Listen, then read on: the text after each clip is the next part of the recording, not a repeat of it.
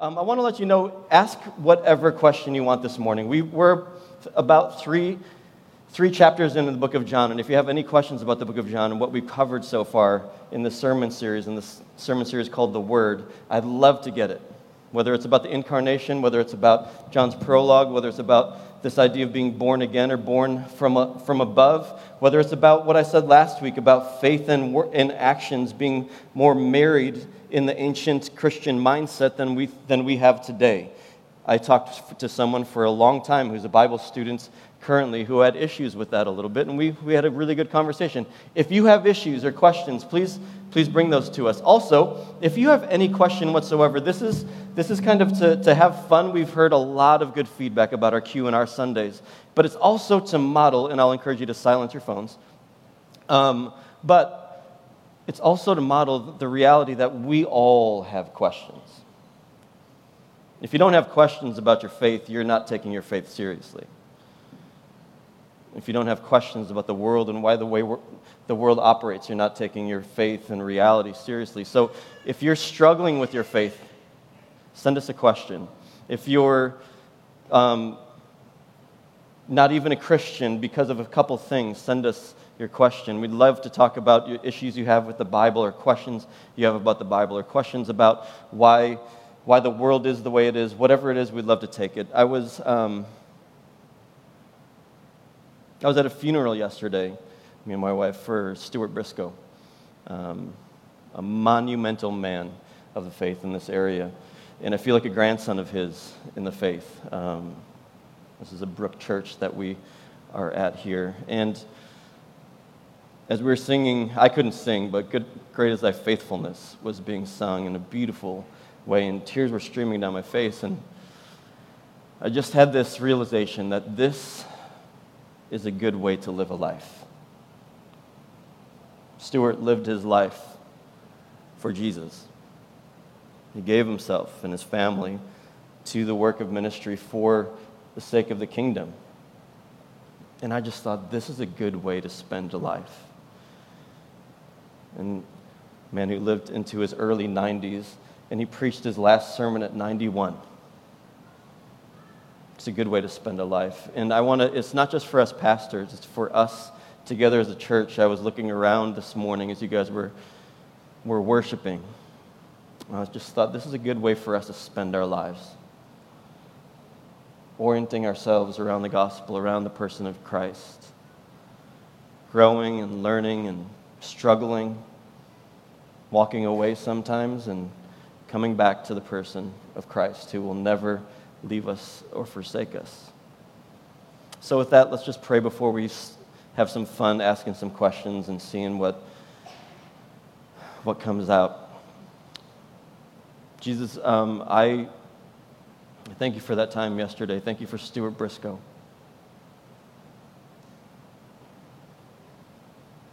I'm grateful that I feel like I've been loved by him in the last 10 years of leading this new church merge. Being loved by Jill and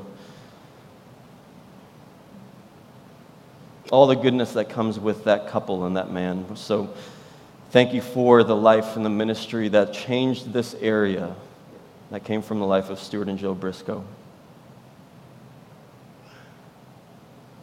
And thank you for the opportunity to just spend our lives seeking after you, following you. You, in the end of John 1, called some disciples, and you didn't say, follow me after you've completed this exam.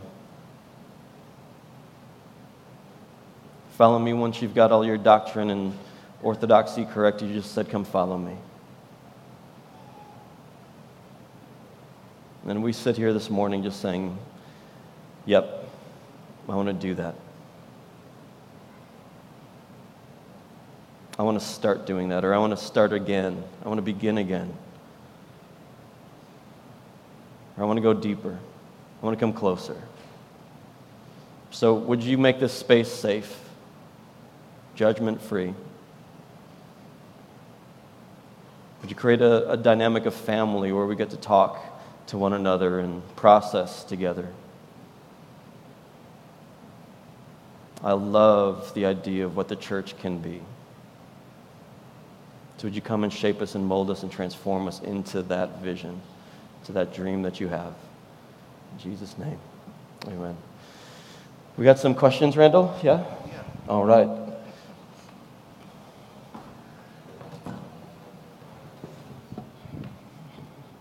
All right, been taking a look here a bit to see how to shape them up. It's always seeming like, okay, do we want to start difficult or start easy? Yeah. From the beginning? You're kind of a guy that likes to hit the nail on the head, like right from the get-go. Let's go. So I think that's what we should do. You're the boss, Shmore. Well, sometimes. I'll let you be able to look at them as well. So this was literally the first one out of the gate is, was there a literal fall? If not, what replaces that idea? The fall, meaning Genesis chapter 3, and that sin entered the world through the actions of Adam and Eve. And did that happen literally? And if we're saying no, what replaces that? You've been looking at it for longer than I do. You have an answer or a thought? I knew you were going to ask me that.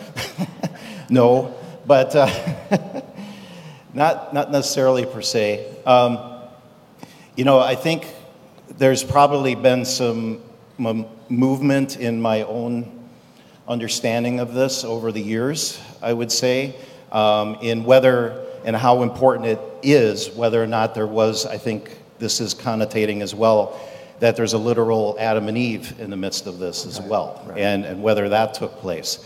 And I honestly don't know on that one. I'm not sure, and if that entirely matters that there was a Adam and Eve figure, or if there's something that took place involving early humans, or the first humans. Regardless, the Bible's trying to say something in this regard of what's going on.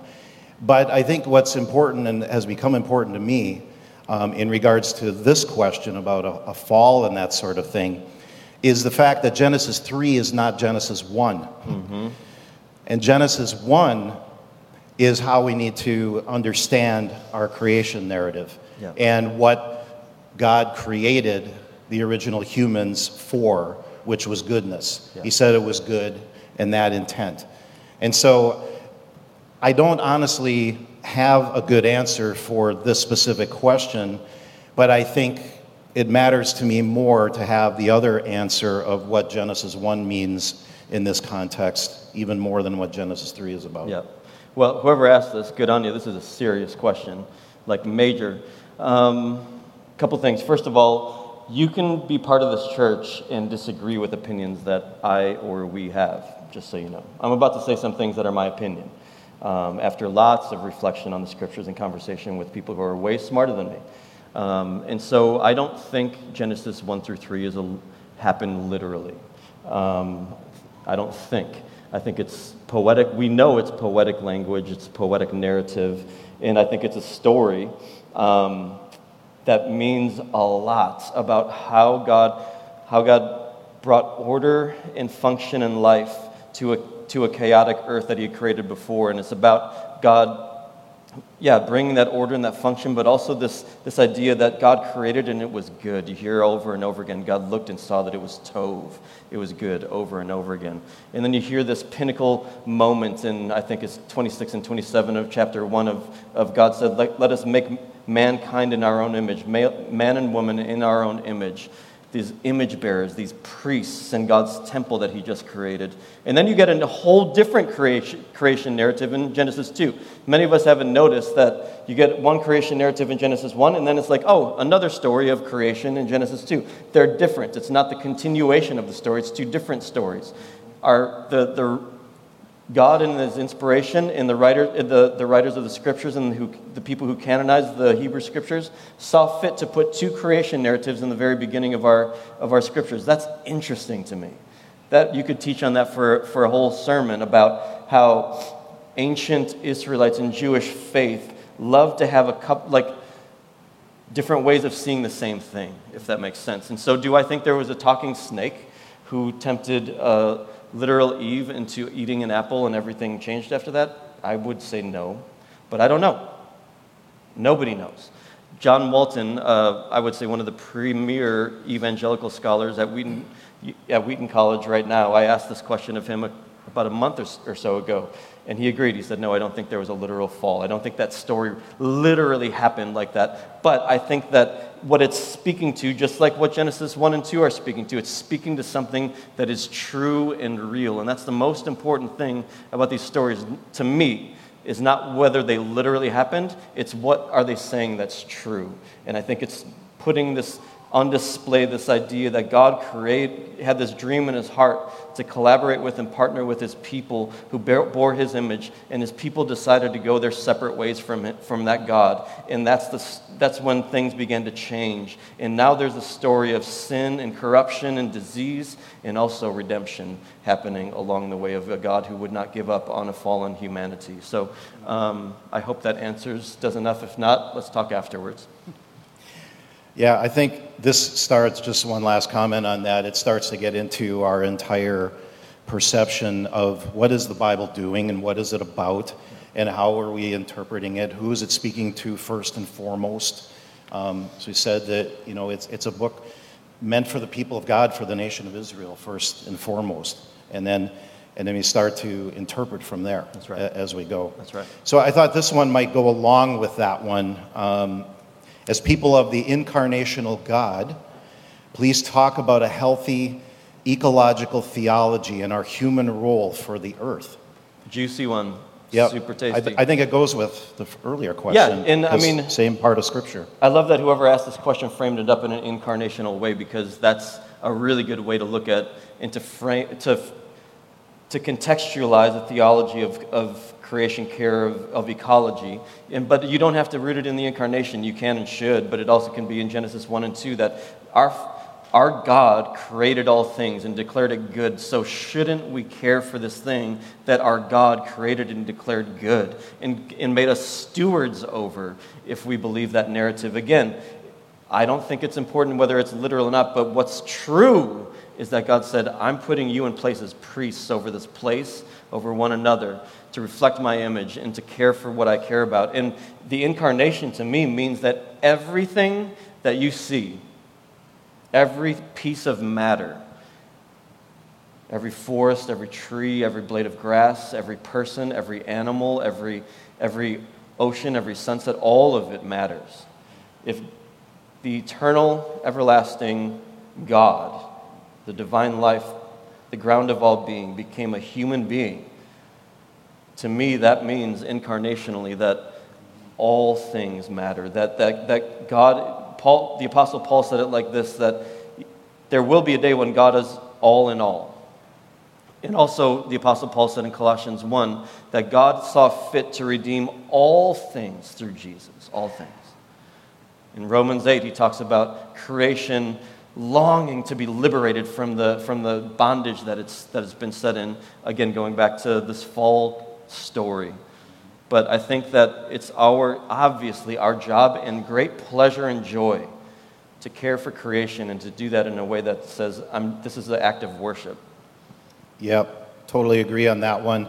The verse I can't help but to focus on in regards to this is, what was God's intent? What is Jesus' intent for reconciliation and redemption?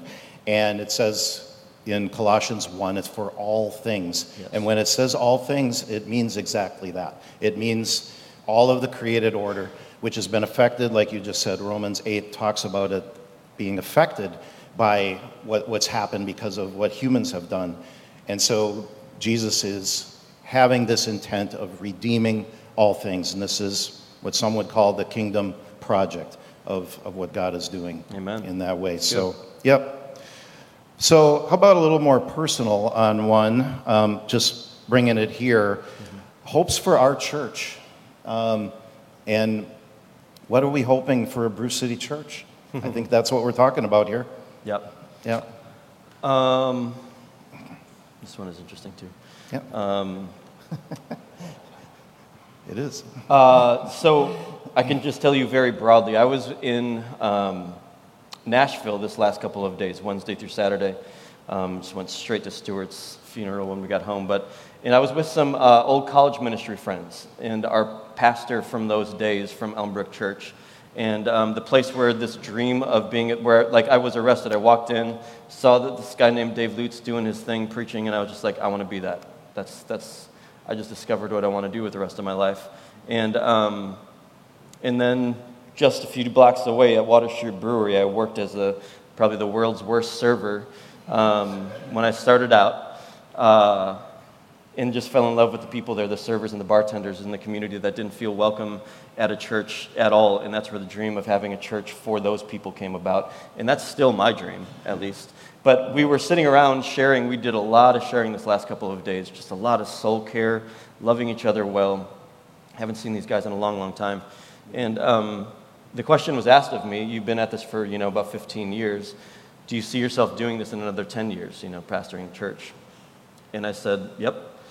And they said, why?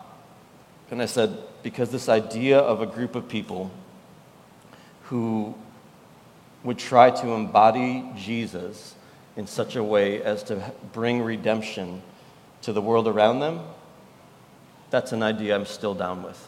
And so that's my hope for Brew City Church, is that we would learn more and more every single day, every single month, every single year, what it means to embody Jesus to one another and then to the world around us in a way that brings redemption to this neighborhood and to the city of Milwaukee and to the world around us, to your workplace, to your schools, to your families. Embodying Jesus in a way that redeems things around us. I'm in for that. So that's my hope for Brew City Church, is that we turn into a church that's not just a Sunday morning-centric church that uses Sunday mornings and uses home churches and uses gatherings and groups to give us an imagination to wonder about how we can bring redemption to God's creation. Yeah. I'm part of the elder board with Randy, and I would say that absolutely reflects the leadership of the church. That's not just your thoughts or idea. That's how we feel about this place. And I hope that others, whether home church pastors or other leaders in our midst here that are hearing this, would, resonate with what Randy was saying, and I certainly do as well. As I would have to tell you, this is the only church of its kind, personally, that I feel like I've ever been a part of. And what I mean in that way is there was a common denominator of some things that were really messed up in previous churches I was a part of. And most of those ones I was on staff at. I was a youth pastor in kind of my former life, and I've been in mission work for a lot of years now. And there was some difficult things went through. And not to say, we have it all together. It's not saying that as well, but there is decidedly a different intent and spirit that I would just say to you personally I've found in being a part of this fellowship. And so I hope you find that here. And having said that, we are in a crazy, screwed up time. As Grace was praying and talking about earlier, alluding to, where there's a lot of times we, even as leaders in the church, are going, are we doing what we ought to be doing here? It's really, at times, difficult. And so I kind of started our time this morning focusing on prayer. And this kind of leads me to that in hopes for the church. If you guys would pray for us in that regard, as we try to do things and move things towards carrying this out, because this is not easy, especially in our day and age.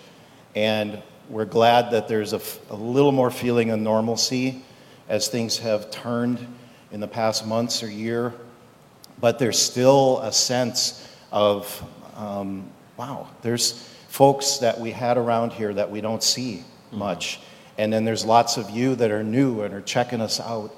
And there's been just a lot of things changing and turnover, honestly, that makes it hard. But I think what the things that we are rooted in and believe about purpose, we still keep coming back to those things. Yeah. And in regard to that, I had a dream about a year and a half ago about, I don't have many dreams that I think are from the Spirit, but this was one of those that I woke up and I was just like, what? I was literally in Florida sleeping in a tent, and I just had this dream where God dropped a manila envelope, and it was full of names of people who were leaving our church. And it was kind of just taken as a given within this dream that it was okay. And I was like, wow, okay, those are important people. They're leaving our church. And then all of a sudden, a few minutes later, another manila envelope got dropped in, and I opened it up, and it was names of people that God was bringing to our church that were going to be key people moving forward. And it just was this sense that you're going to have some people leaving, and I'm going to bring people to you, and I'm in this, and it's okay. And take courage. It's all right. And that dream has been played out in many ways. And so I think it's just one of those things that God has given us this gift of, like, just so you know, don't be surprised. I'm in this, and I'm with you. So I'm excited to be doing this with you and with you who's online. And we get to figure out what Bruce City Church looks like in the future together. So let's move on to the next one. Ditto. Well, let's take this one. Do you think we as a church have started to avoid sermons regarding marriage, sex, relationships as to not take a stance on these things? I guess that's a yes/no question. Yeah. No, I mean, but not exactly. Really. So the biggest difference in where that question's coming from is I, as a pastor and as the main preacher, communicator in this, in this church, I change, and my faith journey changes and evolves and grows and goes to different places. And so there was a time, probably between 5 and 10 years ago, where I talked a lot about sex. And it was where I was at that moment, and I heard from a few people, like, it seems like Bruce City's obsessed with sex.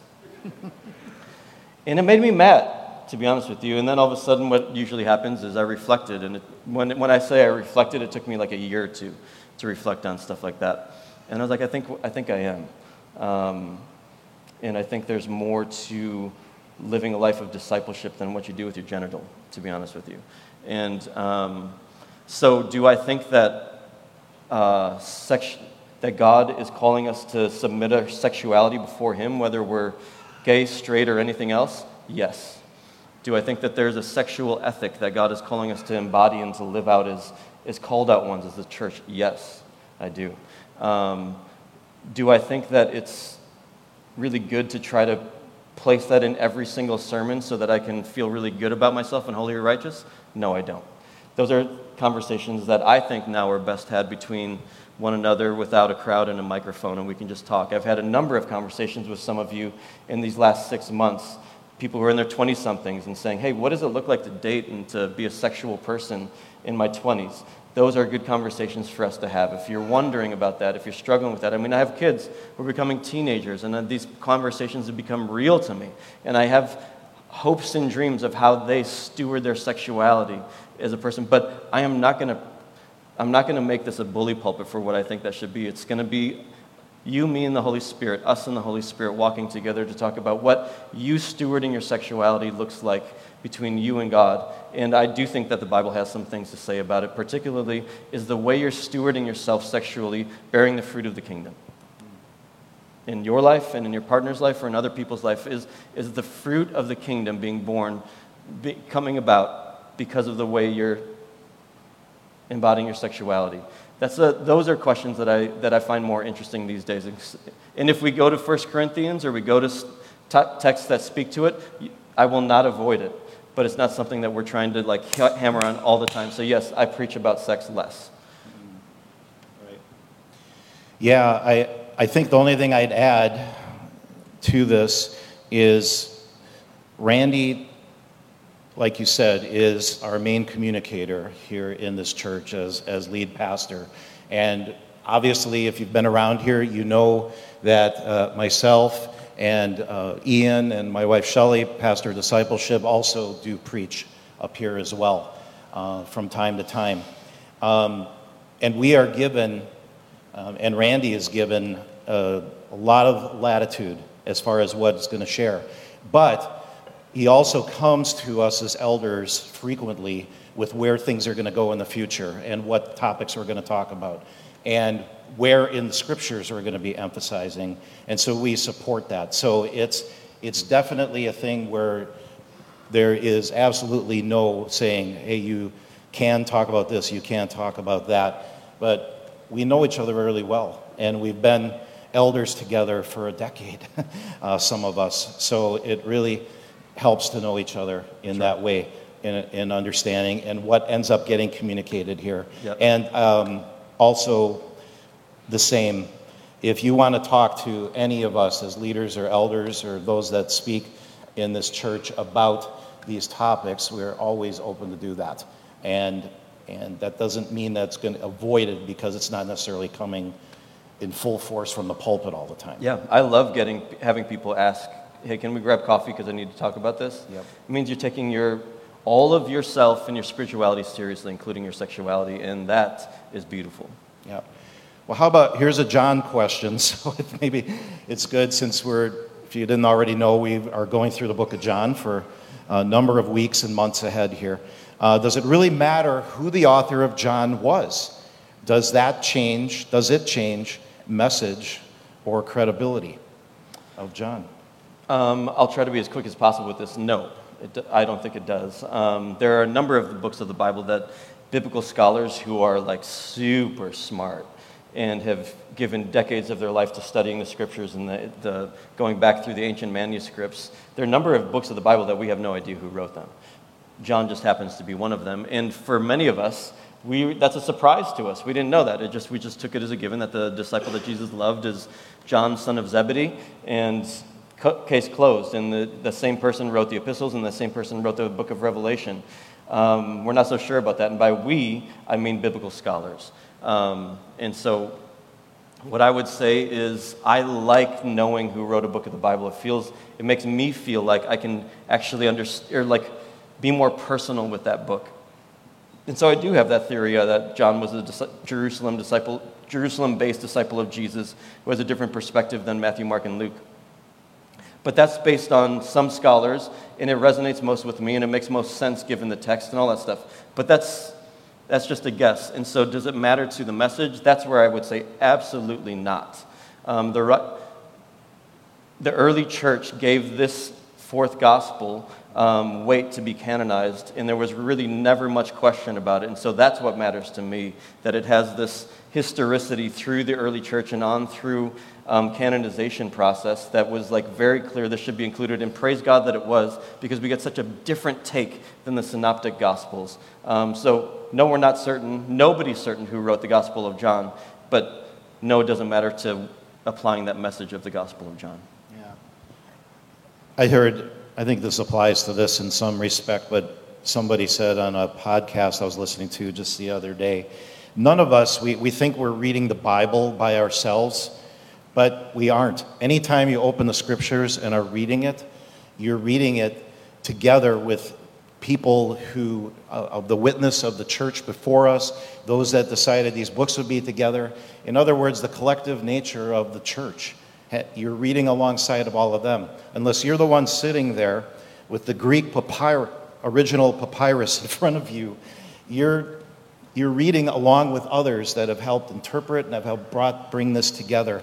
And I think the more you recognize that and understand that, you start to appreciate the collective nature of what the scriptures are doing and how the Spirit absolutely uses it and uses that collective witness to speak to us. Yep. Whoever the original author was. Yep.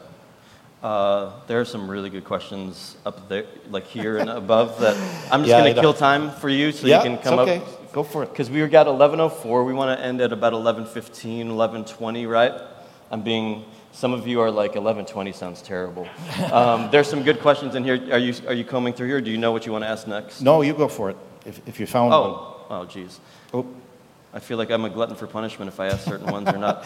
Well, I saw this 401k one. Let's do another one.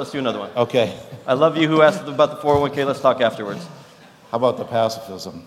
Sure. Okay. It says, I've heard you speak on Jesus' example of pacifism. What does that look like for us in a violent world? Great question. I would say I'm a reluctant pacifist. I'm a almost pacifist. And that just means that for me, it's clear, and it's been clear for a long time, that Jesus preaches a nonviolent gospel, that nonviolence is the way of the kingdom, that we have a God who was murdered and executed on a cross, and when he did that, he took all the violence the world could give him, and he took it in himself, and he condemned it. The Apostle Paul said in Romans 8, in the beginning of Romans 8, that Jesus condemns sin in himself. And so I take that to mean that when the God of all creation has this ultimate act of violence enacted upon God's self, upon himself, and he takes it, like a lamb being led to the slaughter, that means that that's our example for how we should live. And so I think the way of Jesus, I believe with as strong as I believe anything, that the way of Jesus is the way of nonviolence. And that's something that we have to get acquainted with and sometimes repent of certain things, ways that we've thought, ways about redemptive violence that is just part and parcel with the American church. Redemptive violence is something that all of us have or should deal with. This idea that violence brings about good.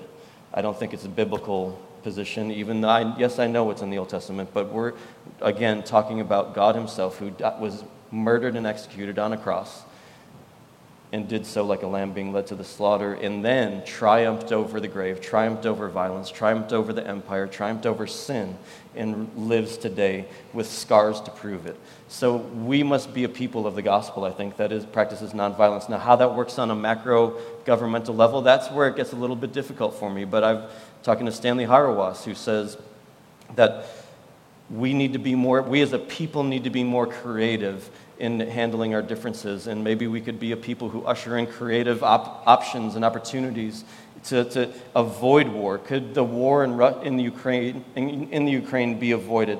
God, I hope so. Like, I actually mean that as a prayer. Like, I hope that there is a creative solution for future wars that don't have to be fought, so that we don't have to look at awful things, and so people and children don't have to live through awful things because of our violence that we just spew upon the earth. But also, I think that there is a time when nonviolence on that level where it's no longer an option. And that's where I have a lot of fear in the Lord, and I'm just speaking my opinion now. But for me, I'm trying to embody a nonviolent way, and I'm talking as a person who's a former boxer. Like, I literally was Golden Gloves champion of Wisconsin in my weight division in the late 90s, and I spent my life. If you would have asked me when I was 15 years old, what are you going to do when you grow up, I would have said I'm going to be the welterweight champion of the world. Like, I punched faces a lot in my late teens and 20s, but that's a sport, and it's different, and I want to embody a nonviolent way as I look at following Jesus. You're talking to a boxer and a hockey player. Yeah. So let it be. Who are close to pacifism, yeah. Right. Pacifism is where it's all headed. That's where I like that. landing on. I like that. It's all headed there. So any glimpses and ways that we can position ourselves and bring God's kingdom now is headed for what the ultimate's going to be. That's good. Yep. So let's do like one or two more. Okay. Well, this one seemed good to me because we're having a baptism next week, and good time to maybe just kind of share what does baptism mean to us here at River City Church. It's commanded by Jesus, according to Peter, quoting the question here. Is baptism required or just a suggestion? Now this is where we can get dogmatic real quick, and it can get uncomfortable. But you just said it. It's or the person who wrote the question, it's commanded by Jesus. It's in the Great Commission, right? Go therefore, make disciples, baptizing them in the name of the Father, Son, and Holy Spirit. So if it's a command of Jesus, I think it's a requirement. I think it's something all Christians should do if you follow Jesus. It's weird, and it's silly, and it's one of those things that I think embody that passage where Paul says that God chose to use the silly things of this world, the foolish things of this world, to shame the wise. And it's, why would I go and get dunked in a body of water and think that that's like significant? I have no idea, but Jesus commanded it, and I've been around it enough. I've been doing this for a decade and a half, and I've seen people both do two things. One is be really freaked out before they get baptized. Like, there's something going on there, I think, that's spiritual, that is kind of sifting in them, in their lives, and I've just come to expect it now. And I've seen I've heard beautiful stories and seen beautiful things happen when somebody just does something as silly and humble as saying, I want to be baptized, get dunked in this body of water to symbolize what's going on inside of me. And again, it's just the church has been doing it for over 2,000 or for almost 2,000 years. Why would we not do that? Is my question. And the early church took it way more seriously. Like the early church, if you proclaimed Caesar as Lord, they would revoke your baptism because it meant that much to them. If you collaborated with empire in a real way, they would literally revoke your baptism and say you're no longer part of this community. Your baptism was this kind of symbol that I am part of this covenant community. I've been called out of the world and into this new kingdom. And the early church took baptism a lot more seriously than we do, and I'd like to get back to that. Nothing to add on that one. I think that's where it is. How about we end with this one? Okay. This person just says, thank you for the Q&R. You're welcome. As a newcomer, how can we get connected and serve in the church community Awesome. here at Bruce City? If that's you, or even if you didn't ask that question, you're a newcomer, welcome. We're so happy you're here. Not just to be another butt in the seat, but because we love you as an individual. We're excited to get to know you genuinely and to walk with you and to become family with you. And first of all, I would say just have a little patience, but go back to the Welcome Center, and there's a bunch of QR codes over there, and you can sign up for our email list so you can get on the weekly Saturday email that says everything that's going on around here. Then you can, if you want to sign up for a small group or a home church and talk to our pastor of discipleship, Shelley Schmore, to talk about where you're at, what might be the best fit for you, you can do that. Sign up to volunteer. That's a huge blessing to us, but it's also an amazing way to meet people around here. It's just to serve on a Sunday morning or around here. Just take all the QR codes, sign up for as many things as you can, and start getting to know people and be part of this family. And if it continues to say, we're going to have a new membership class in, I think, a month or so, do that. And that's another way to get to know some people around here and to hear what the ethos and faith, the beliefs are around here. And if you continue to say, yes, this is where I want to make my home, then we'll put you in a home church. And that's where you get real nitty-gritty with people sharing life together as family. So there's a road, and be patient with it, but sign up for things and get engaged and hang out afterwards maybe. And in people who have been around for a long time, look for new people, look for people that aren't part of your crew to love on and to engage with, because that can't happen without you, without us being the church together. So this is exciting times, friends. I'm excited to be part of Bruce City Church right now. The only thing I'd add to that is, depending on what your background in church has been, maybe your church provided something every night of the week if you wanted to get involved in. We are way more bare bones than that and feel like the church should not be where you are every single night. And so we take a way more minimalist approach to activities around this place, but the things we do, we really believe in, like home church, like what we're doing here Sundays. What you'll find there are the things that really matter to us. And as well, we put a lot on those that are here regularly to be the face of this place, right? And to connect, as Randy was just saying, with others. And so we really pray and hope that that's what you'll do. And be involved in that way. Awesome. Thanks for doing this, Randy. You're Let's welcome. give Randy Schmore a round of applause. Thank you for fielding our questions. And let me just pray before we end our time in worship. Jesus, I'm proud to be part of a church family that makes space for questions. And if you didn't get your question answered, friends, I'm sorry. There were so many good questions. Couldn't get to them all, but let's continue this conversation into the future. We'll do this again. But I'm glad, Jesus, to be part of a community that doesn't shy away from the hard questions, that can disagree even with one another and still call one another family and still follow Jesus together. If we had to agree on everything, man, what a sad little group of people we'd be. But would you come and knit us together in our similarities and our differences and create a family?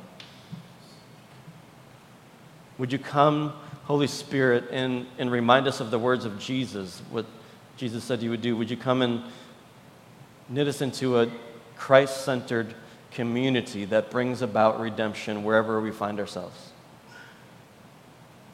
A sermon can't do that. A really good worship song can't do that.